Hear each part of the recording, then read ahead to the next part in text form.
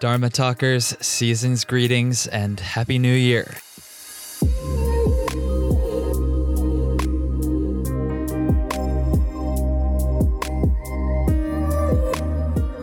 I hope your holidays, assuming you celebrate something, it seems like most people do this time of year. I hope your holidays have brought you more peace than stress, and that if that hasn't been the case, that you're finding time to recuperate. Give yourself some me time, you know?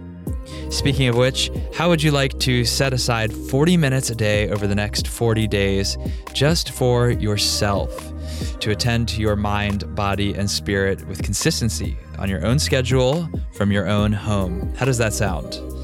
Well then, get yourself the Henry Yoga app.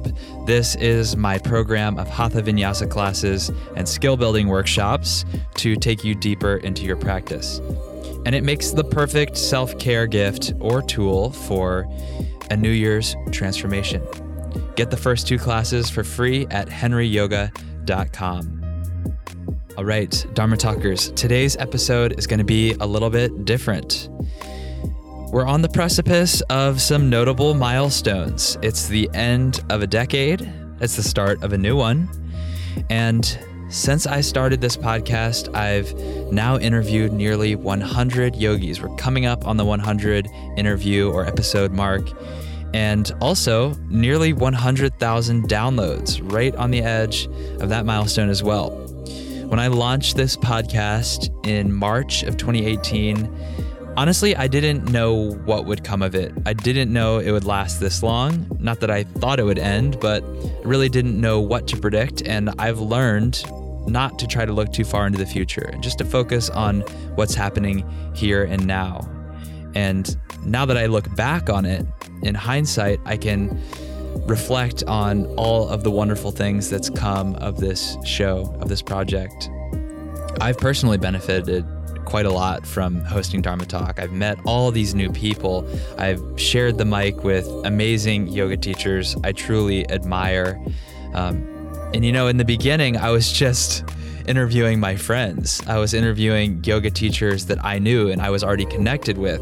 But now at this point, I'm being connected through the podcast to people who I once looked up to, and I still look up to, but it was a different kind of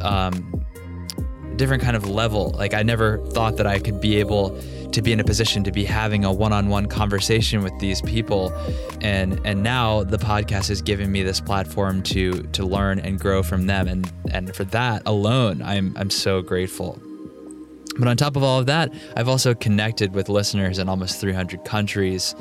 And I'm also learning about building something bigger than myself. That has been a big lesson for me this year, to learn how to not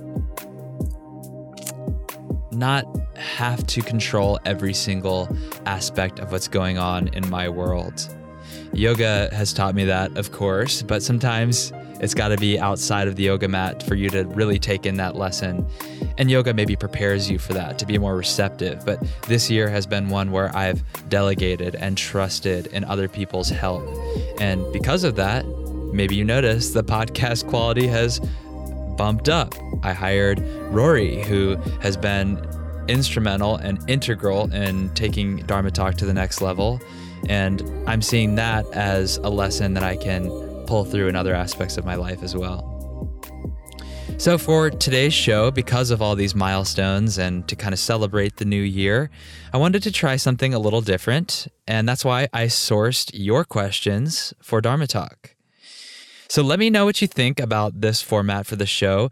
If it works, if this format works, then maybe we'll try it again and do a second installment in the series. Let me know by sending me a message. You can email henry@henrywins.com, or you can send me a message at henrywins on Instagram. Also, as always, I love it when you take screenshots of your podcast player and post that on Instagram. It helps to spread the word, and I like to see what sort of things are really resonating with you, because it helps me direct the show into the future. Other ways that you can support the show, apart from sharing it with friends, sharing it on your social media. First of all, subscribe if you haven't already. Please subscribe so that you get the new episode every Thursday. Secondly, leave a rating and review on iTunes, Apple Podcasts. And third, the one that helps the most, to be quite candid, is to make a donation. The show is costly to produce, and I love doing it. I want to keep doing it. And if you would like for me to keep doing it, please consider making a recurring monthly donation, which can be done at henrywins.com/donate. Now, let me take this opportunity to thank my gracious sponsor. This episode is brought to you in part by Yoga East Austin.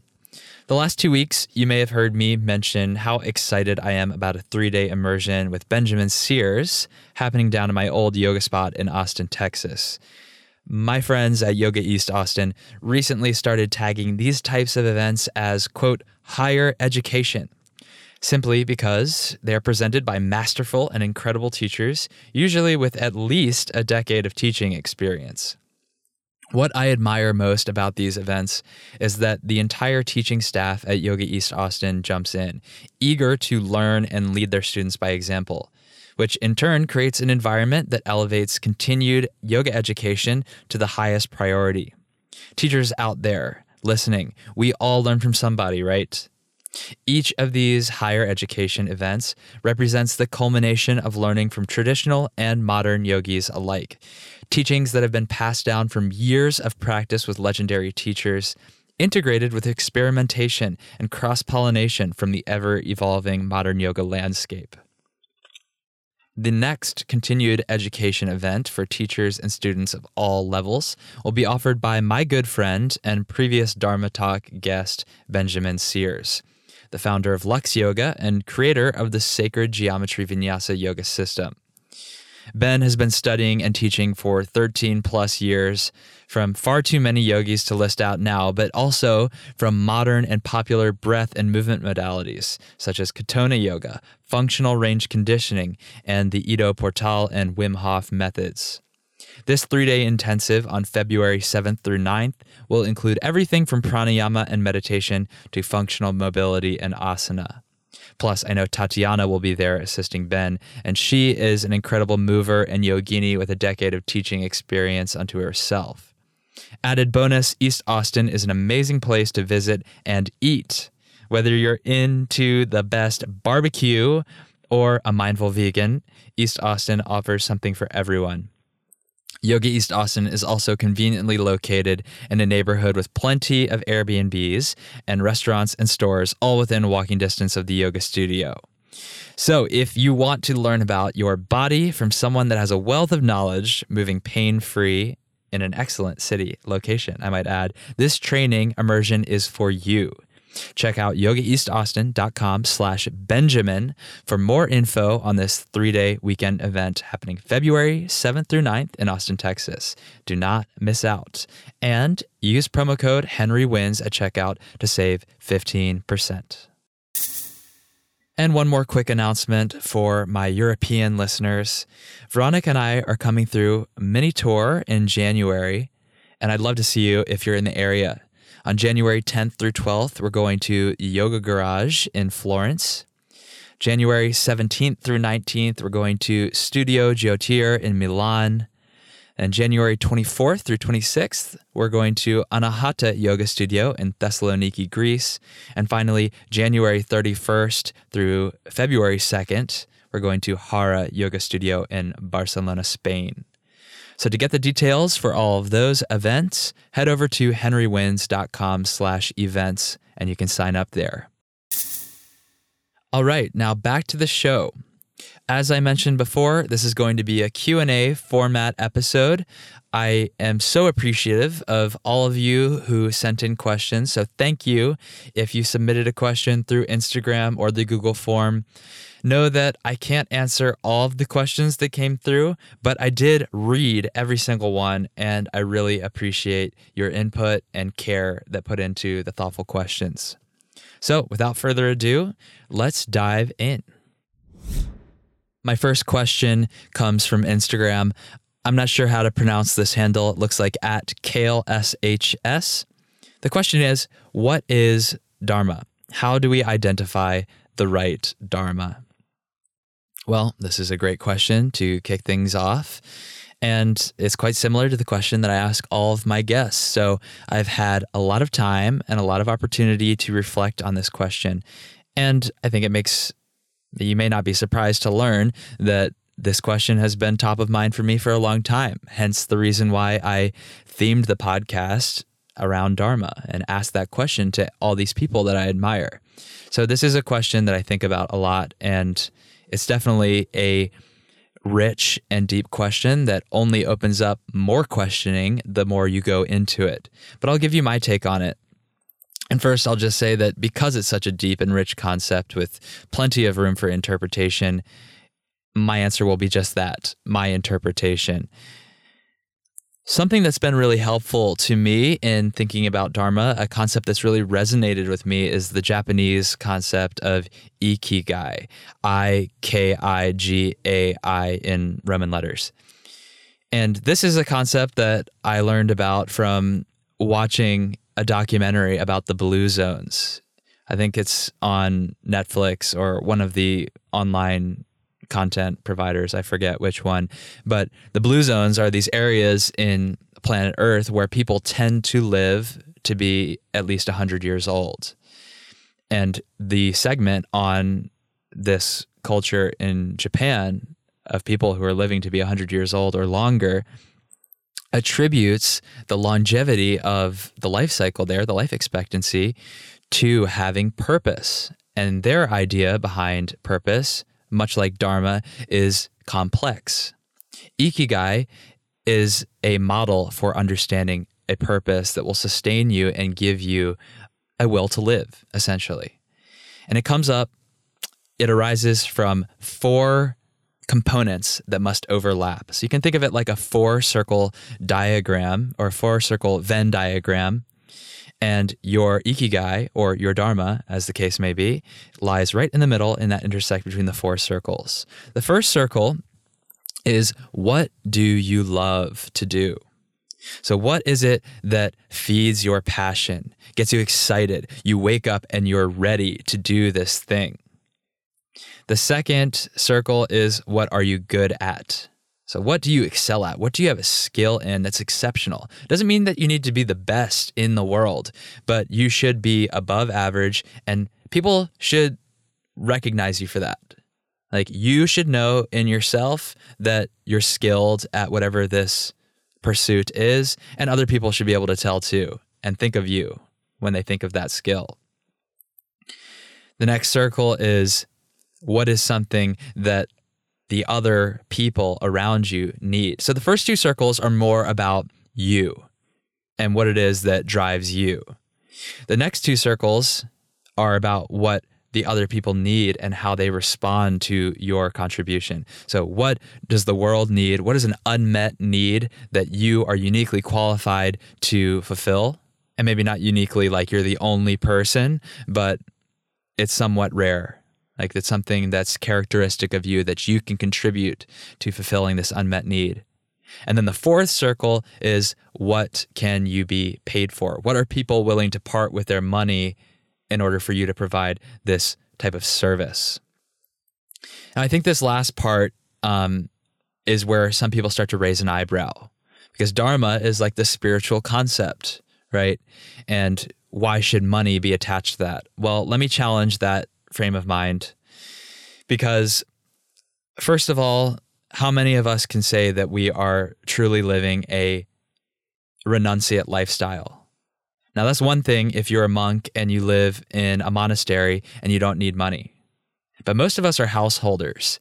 So if you want to live and survive in a capitalist society that works on an exchange based on currency, then you need to be okay with receiving money. But the deeper kind of idea, the deeper concept beneath all of this transcends the currency. And that's that it needs to be something, your Dharma, your Ikigai, your pursuit that meets all of these conditions, needs to be something that people see value in. And that's what being paid for really represents. If someone is willing to pay you for this act, that means they value it. So to recap that really quick, You love it. You're good at it. You're able to contribute to other people doing this act, and other people value it. So that concept of ikigai, if you can cross all 4 of those boxes, those check boxes off, or find the overlap in that 4-circle Venn diagram, then I think you're well on your way to being on the right dharma. Now, all of that being said, what I will caveat on the topic of dharma, in my understanding, my belief, is here's where it diverges from ikigai. Ikigai is very practical, and it tells you like this is a career path that you can take, or this is like a way of spending your time that you can do that will lead to success and give you a sense of purpose. For me, dharma is not so much of a static destination, so much as the entire evolution, the journey to get there. So whether you feel that you've crossed all those boxes off doesn't really mean that you're not living your dharma. Your dharma may be the path that's leading you there, and all these lessons that you're learning along the way. For example, to tie it to my own personal history, if I were to be very strict about following the ikigai to qualify what I'm doing, then when I was working in pharmaceutical advertising, well, then I certainly was not living my dharma. And while I think it's true that I was not in ikigai, I do think that I was in my dharma, because had it not been for that experience, had I not been pushed to my own limits and been in a really deep place of mental struggle and stress and inner reflection about what it is that mattered to me, then I might not have been rerouted onto the path that I'm on now.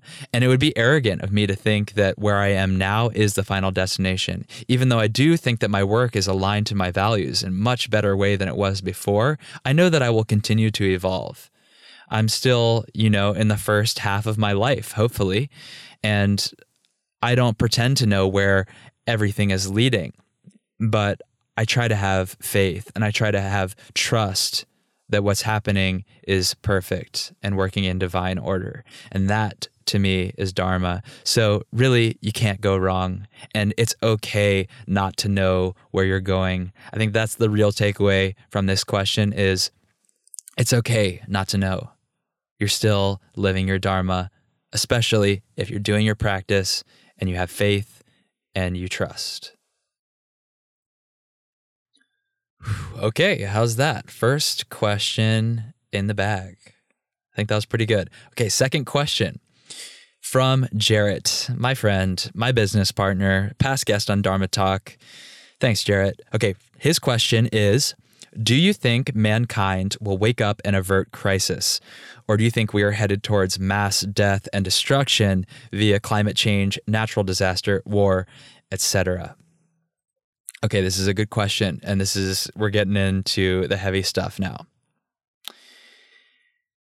The honest answer is, I don't know. I don't have the answers to this, but I can tell you how I feel about it. I can tell you about my intuition on these sorts of things.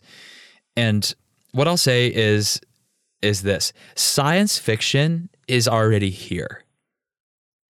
If you look at movies from even 5 or 10 years ago, the stuff that they were predicting for the future as being, beyond the reach of our comprehension and our command of technology and the way we manipulate our reality around us was impossible then, and now it's here.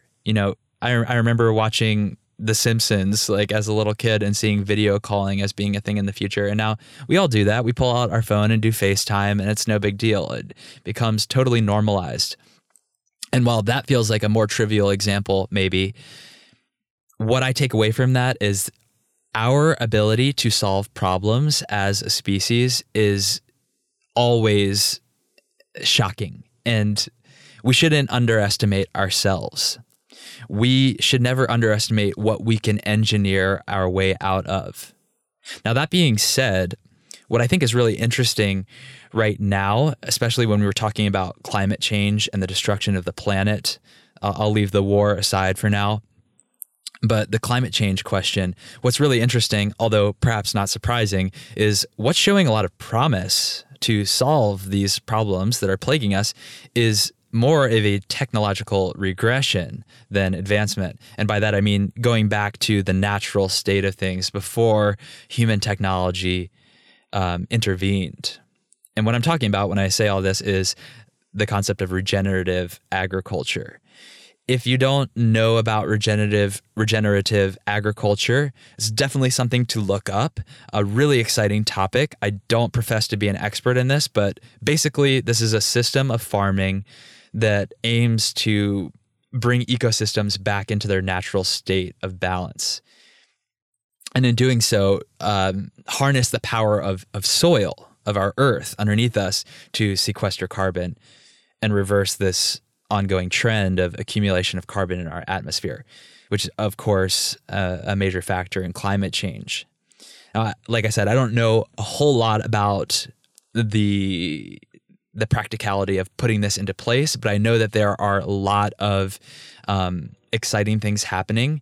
And I've learned about this through listening to people like Riley Engelhart, who started Kiss the Ground, and Zach Bush, who started Farmer's Footprint, both of which have short documentaries online that you can watch. And I learned about them through Rich Roll podcast, which is an amazing podcast that if you're listening to this podcast, so you clearly like podcasts, check his out if you haven't already. He has a lot of thought-provoking conversations around this topic. So definitely suggest checking that out. And ultimately, it's not going to be our technological understanding or intellectual understanding of a non-technological solution, as the case may be, that's going to get us out of this mess. As we all know, an idea is only worth as much as people can get behind it and put the actions in to support it. So what is really promising about this regenerative agriculture idea is not so much that it could work in theory. What's exciting about it is that people are excited about it, meaning farming is becoming a field of interest for young people who want to make change. This is something that both Riley and Zach talked about in their interviews, is they're getting all these people who feel impassioned to change the world and address this problem that the planet, our species, is facing. And they're ready to get their hands dirty, both literally and figuratively, with farming. So, I see that as a possible solution, a possible way out. Educate yourself on that if that's of interest. Look up regenerative agriculture, look up Kiss the Ground, look up Farmer's Footprint. And with all that being said, I'll go back to the original question. Do I think mankind is headed toward mass death and destruction? And the answer is, despite our ability to engineer our way out of problems, yes, I do. I mean, I think that inevitably we are headed toward mass death and destruction. And I don't say that to be a pessimist, but to have a broader view, to take the telescope out and look at the nature of reality.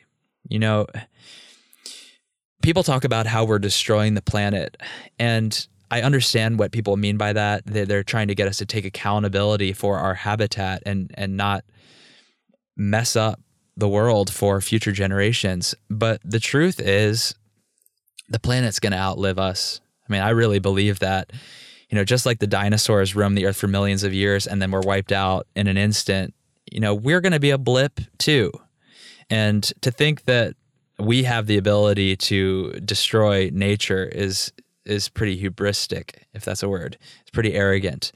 I don't think that's possible. We are destroying ourselves. We are destroying the future of our children and grandchildren, and we should definitely do something about that. But at the same time, nature's going to course correct and continue through ice ages, desert phases, mass species extinctions long after our little phase passes, just like it always has in the past. And yeah, eventually the sun will burn out and the earth will be attacked by asteroids, and who knows what's going to happen. But nature, beyond our scope of understanding, is going to continue onward. Okay, that got pretty cosmic at the end of there, but I hope you're satisfied with that answer. Let's move on. Next question comes from at MD Francisco 420 on Instagram. And he says, how should I battle my alcoholic demons through yoga? Okay, this is a great question and a really important one. I have not been an alcoholic in my life. However, I do believe, and it's been confirmed by many interviews on this show, that yoga is very powerful for combating alcoholism and addiction of other forms as well. Just off the top of my head, addiction of some form or another has been addressed by Taylor Hunt, Jeannie Heaton, Deuce Bennett, Bibi Lorenzetti, Danny Pomploon, Dimitri Mugianis. So check out those episodes for really inspiring and heartfelt tales, personal histories of using yoga to get through addiction and the challenges, the struggles of that. And no, it's certainly not easy, but these people have gone on the record sharing how powerful yoga was in their healing and continues to be in their healing.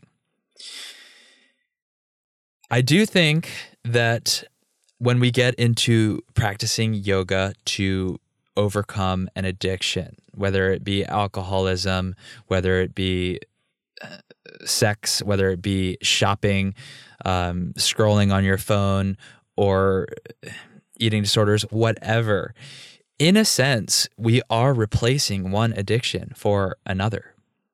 And I think that's okay.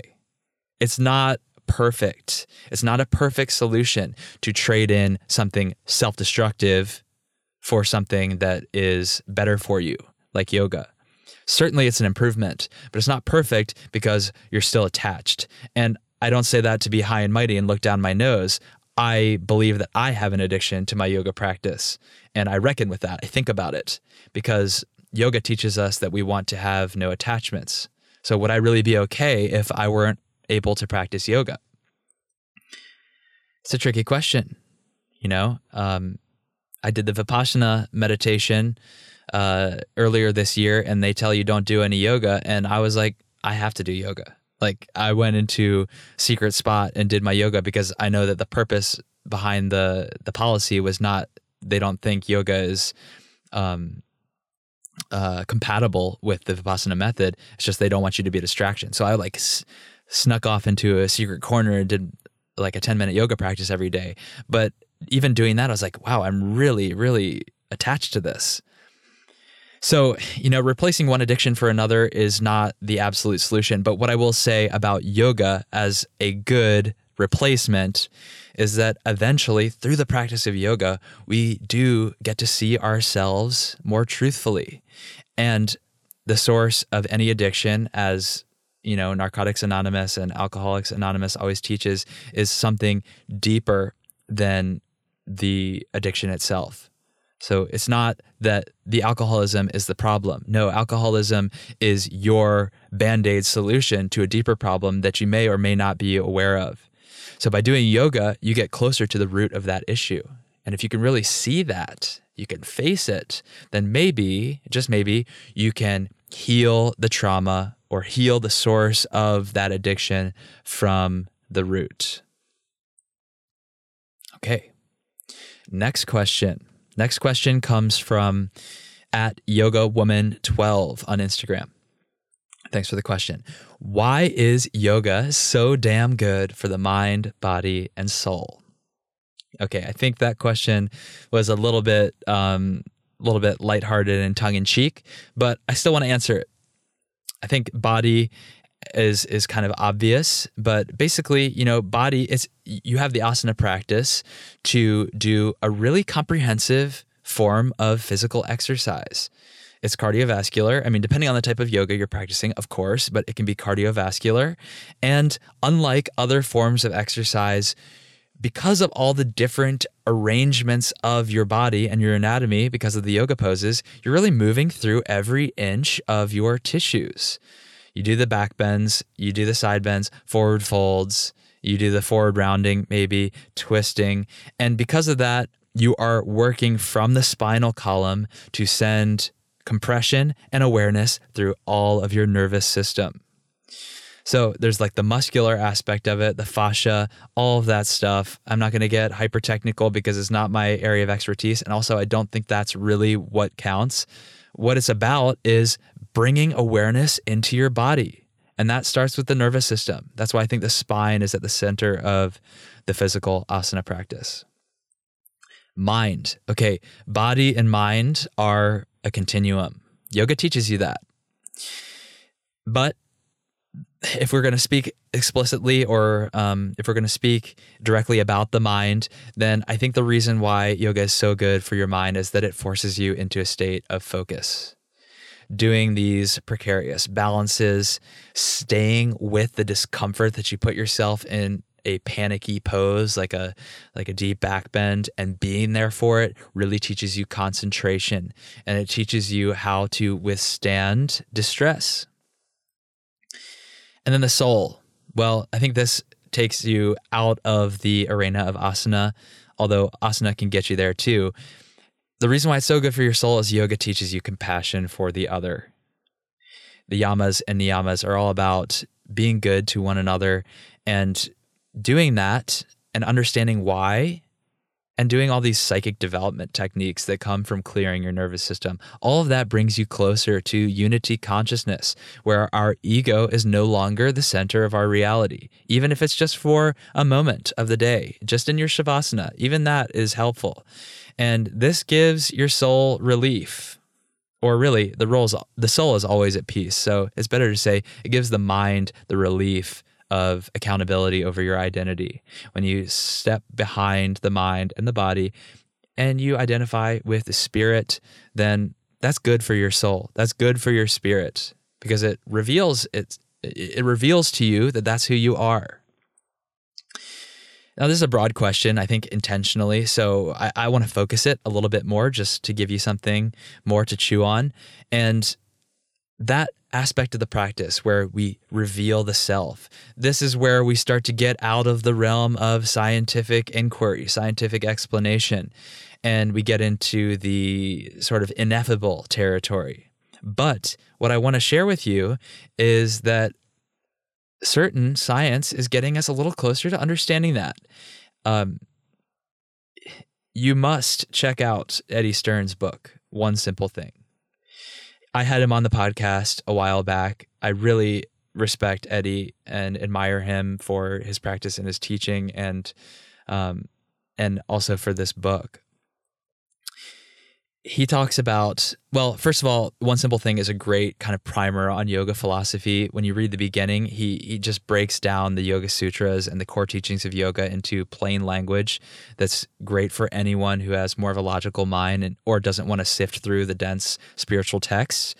But when you get to the end, chapter 11 is the one that you need to read, because this is where he talks about how the breath and its connection to the autonomic nervous system relates to our understanding of how yoga works on the spirit. So I won't say too much more about that, but I do highly recommend One Simple Thing. And you can also start with the podcast interview with Eddie.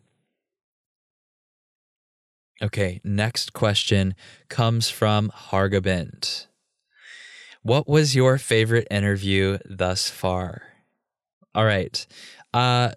This question is difficult because whenever you are asked to give your favorite, then it's like, oh, if I don't say it, that means I didn't like it. That's not true. I've learned something from every single episode, and I am thankful and grateful for each opportunity to have one of these conversations. But I'll do my best to pick out some favorites. Hargobind, I got to give you a shout out. Hargobind, you're one of my favorite interviews so far. Partly because you were the first one. And Hargobind, I really appreciate you agreeing to do an interview with me when you didn't know anything about the show. You never heard it before. You just knew me, and basically it was a favor to me to come on the show. And I also love this interview because I was so nervous to do it. And reflecting back on the experience of interviewing you, going through the process for the first time and figuring it out shows me just how far I've come and how much I've grown in a short period of time, and really underscores my gratitude for this podcast. So Hargobind, that was definitely one of my favorites. Another favorite would be Veronica, my wife, because it was a gift to be able to share the platform with my partner. And also it felt really silly at the time to be doing it because Veronica and I are, we're basically attached to the hip. She's my wife. We spend all of our time together and we move around the world together teaching, and we've been through all these ups and downs together with moving and all of that. But we couldn't even do the interview face to face because I didn't have a system to record the interviews that way. I had only been doing the interviews virtually. And to this day, I still do most of them that way. But basically, she had to go downstairs in the house. I went upstairs. We were at her sister's house, and we had to separate ourselves off, close the doors so that we could record the interview online. And it was just so ridiculous. But that was funny, a funny experience to remember and reminisce on. Another one that I really liked was Mathieu Boldron, because he just radiates joy, and we were both belly laughing throughout the entire conversation. It was very clear we were both having a great time, and that was real. That was authentic, and it felt good. I would love to see him and catch up with him again. Another one, Anna Forrest, and there may be some recency bias here because that was a very recent episode, but I liked that one because she really pushed me to rethink what I consider to fall under my spiritual practice. And I look forward to taking her class soon this year in 2020. That's going to be fun. And then one more favorite, just a little teaser to keep you excited, is, I'm not going to reveal who it was, but it's an interview that I had recently and has not yet been released. But I'll give you a hint. And that's that we recorded the podcast in person in New York. He's the most psychic person that I have ever met in my life. And he has a special connection to Dharma Talk. I'll say that. Okay, next question. This question comes from Leah on the Google form. Leah says, what advice do you have for new yoga teachers who want to make yoga and wellness their full-time job?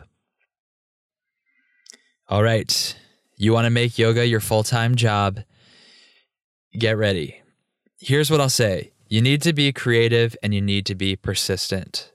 I think what a lot of people looking at the yoga industry from the outside, looking at yoga teaching specifically from the outside, fail to acknowledge is just how much innovative thinking and creativity and discipline need to go into making it work.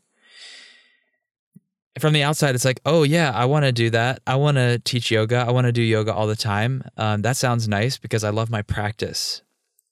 But on the one hand, yes, it's going to deeply enrich your practice because teaching and sharing and connecting with others is one of the things that yoga is really about, is seeing yourself in the other. I spoke on that earlier. But on the other hand, in a lot of ways, it can really challenge your practice. When you are putting pressure on this thing that's become your spiritual sanctuary, your practice, to suddenly pay your bills, then it puts a new kind of stress on there. And you need to be ready for that. Not because it's unreconcilable, but because if you're not expecting it, then it could really spoil your practice for you. And that would be a shame. So if you want to be a full-time yoga teacher, I think the first thing is be ready to fully commit to your practice. If you are not committed to your practice, then you really have no place teaching. I don't mean to be harsh, but it won't work. Your teaching needs to be coming from a place of conviction and passion. This goes back to Ikigai a little bit. You have to have that fire and true desire to share, because the reality is, if you're not giving that to the students, then they'll go somewhere else. There are plenty of other yoga teachers who are impassioned about their teaching. And also, you have to continue practicing because that's where you're going to get the information that you relay onto your students. And sometimes it's not easy. Sometimes you're teaching multiple classes a day, maybe If you're starting out, that's what you got to do. Multiple classes a day. It's like, where am I going to fit in my practice? That's got to be priority number one.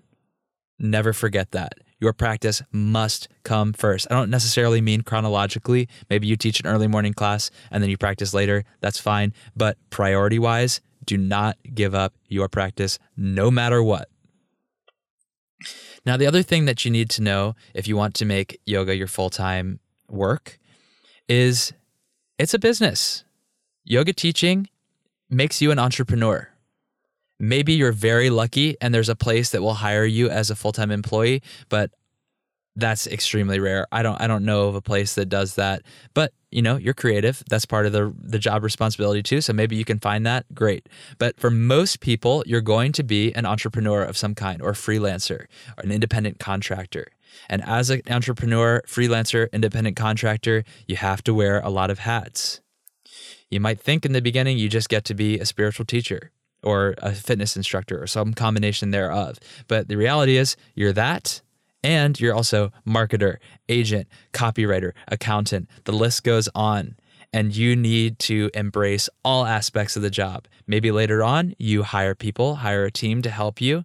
But especially in the beginning, certainly in the beginning, you got to be willing to do everything. Because all of it leads back to your mission. If you lose the fervor, if you lose the discipline or the drive to do all those things that don't really stir up your drive on their own, then you have to remember why it is that you're doing that. Like, when you're doing your taxes, it's like, well, I'm doing this so that I can continue making money so that I can support this lifestyle and I don't have to go back to my other job. Or why am I doing the Instagram posts every day? It's not just to get likes. It's not just to get new followers. What's the point of all of that? Those are vanity metrics. The purpose, for me, maybe it's different for you, but it's to gain more exposure so that it creates more opportunities to do what it is that matters, to share the yoga in person at a level that people can really absorb. So if you can understand what your purpose is, then it'll help you stay motivated with all these other ancillary tasks of the job at hand. Now, when you treat your yoga teaching like a business, the other thing you have to do is learn to embrace money. I spoke on this earlier, and I think that there is this idea in the spiritual community, in the yoga world, that we're supposed to shy away from money because anything that's spiritual shouldn't have finances attached to it. But we just have to get over that, because if you think about money that way, no money's going to come in, and then you got to give up. Like, we all need money to survive, unless you've worked out a situation where you go to the monastery and you're exchanging, you find another system of exchange. You don't need currency because you just do a little work around the monastery and they feed you, and you're living a money-free lifestyle. Okay, that's a different situation, and great. If that's for you, awesome. But if you want to have a family and you want to have an otherwise, conventional life, meanwhile running your own business, teaching yoga, then you need to be okay with making money. And the way to be okay with making money is realize that it's not something evil. Just like anything else, it's how you use it. Money is void of positive or negative value. It's just a system of exchange, and it's a way that we got away from bartering. So we don't have to exchange one physical good or service for another. It's a token so that you can go get more services. Okay, so if you want to be a householder in a capitalist system, you need to make money, and you need to be okay with that. So let's talk about how you can structure a business teaching yoga quickly. I think this is true for basically any business. You need to have entry points that are low cost or even free, and then you gradually ascend people up a value ladder. So at the very bottom of the ladder, the cost is low or free. That also means the commitment of your students, clients, customers is also low. And the value has also got to be low to match it. So for that, it might be something like teaching little tips and tricks on Instagram, or having a YouTube channel that's for free, or offering a podcast. Look at that. Low cost would be something like your group classes. It's very difficult to make a living as a yoga teacher just teaching group classes because it's a low cost product. It's a low-cost service. However, it's also very important because as you ascend people up the value ladder, they gain more trust in you, and no one's going to just jump. Well, very few people are going to jump straight from nothing to buying the most expensive service from you. But if they ascend your value ladder with you, then they gain the trust, and then they want to go deeper and learn more from you, and you can give them more value. The next level up might be something like workshops, a medium cost thing. Maybe above that, a retreat or an immersion, like a 5-day immersion. You can charge more for these things because you're providing more value, but you're also asking more of a commitment from the students. So you work them up the ladder. And finally, it might, at the highest level, it might be something like a teacher training.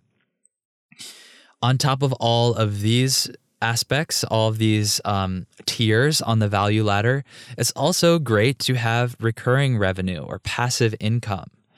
The way to do this is, I've recently launched Henry Yoga app. And at this point, it's not making me any money because we put a lot of capital into developing it. So it's not profitable yet. And I'm fine saying that. I don't think I'm giving too much away. But eventually, the idea here is that money can come in, and I'm no longer exchanging time for money. I will always continue. Well, I can't say always, but as of now, I want to keep offering live classes. I get a lot of joy and energy out of teaching yoga classes. But to take the financial pressure off of that can only open up more possibilities for me to do pro bono classes and donate my time to charity and all of this, and just not have to be concerned with money so much. So for these recurring revenue systems, basically what you're doing is you're setting up systems to make you money in the background. And you don't need to create an online program to do that. There are other ways to do it. You could get into affiliate marketing, selling other people's products and services. You see people do this on Instagram all the time with the discount codes and whatnot. So I think what's important is that you structure your yoga teaching, if you want to go full-time, as a business. Be willing to embrace that that's part of the job. It's not just, I'm a yoga teacher, I get to spout spiritual knowledge. It's also a business. Now, with all that being said, what I will say on top of all of that advice, which I still stand behind, is it's okay for you to teach yoga on the side, okay? Perpetually or for a temporary period of time. I'm not really a big believer in jumping out of the plane and building the parachute on the way down because of the added pressure. Like, now you're going to figure it out. I'm sure that works for some people, but for me, I'd rather have a calculated approach. So find a way. Don't feel bad about finding a way to support yourself financially in the meantime while you build up your yoga business. There's nothing wrong with that, and it will make your peace of mind much more attainable. Okay, I think that's going to cover it for this one. Thank you all again for submitting questions. This has been fun and different, and a growth exercise for me to just be on this side of the mic without an interviewer or without an interviewee for that matter. So thank you again. And if you enjoyed this format for the show, let me know. Tag it on Instagram, send me an email. If it's popular, we'll do it again. If not, no hard feelings. We'll stick to what works. So have a beautiful start to your 2020. I'm so excited to dive into this year with you. We've got a lot of exciting podcast episodes on the horizon. It's only going to get better from here. So thank you, and speak to you next week. Dharma Talkers, I hope you enjoyed listening to that conversation as much as I enjoyed having it. And if you did, please share it. Take a screenshot, share it on Instagram, and tag me @HenryWins.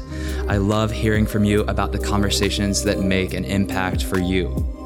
We have the ability to shape the world through our thoughts, words, and conversation. So let's influence the collective consciousness together. All my gratitude to Rory Wagstaff of Ease of Mind Productions for keeping our audio crisp and operations smooth, and to Patrick Kiebzak of Momentology Music and Art for supplying the powerful soundtrack to these conversations. Please remember to subscribe, rate, and review, and tune in to new episodes of Dharma Talk every Thursday. I'll speak to you next week, and until then, keep living your Dharma.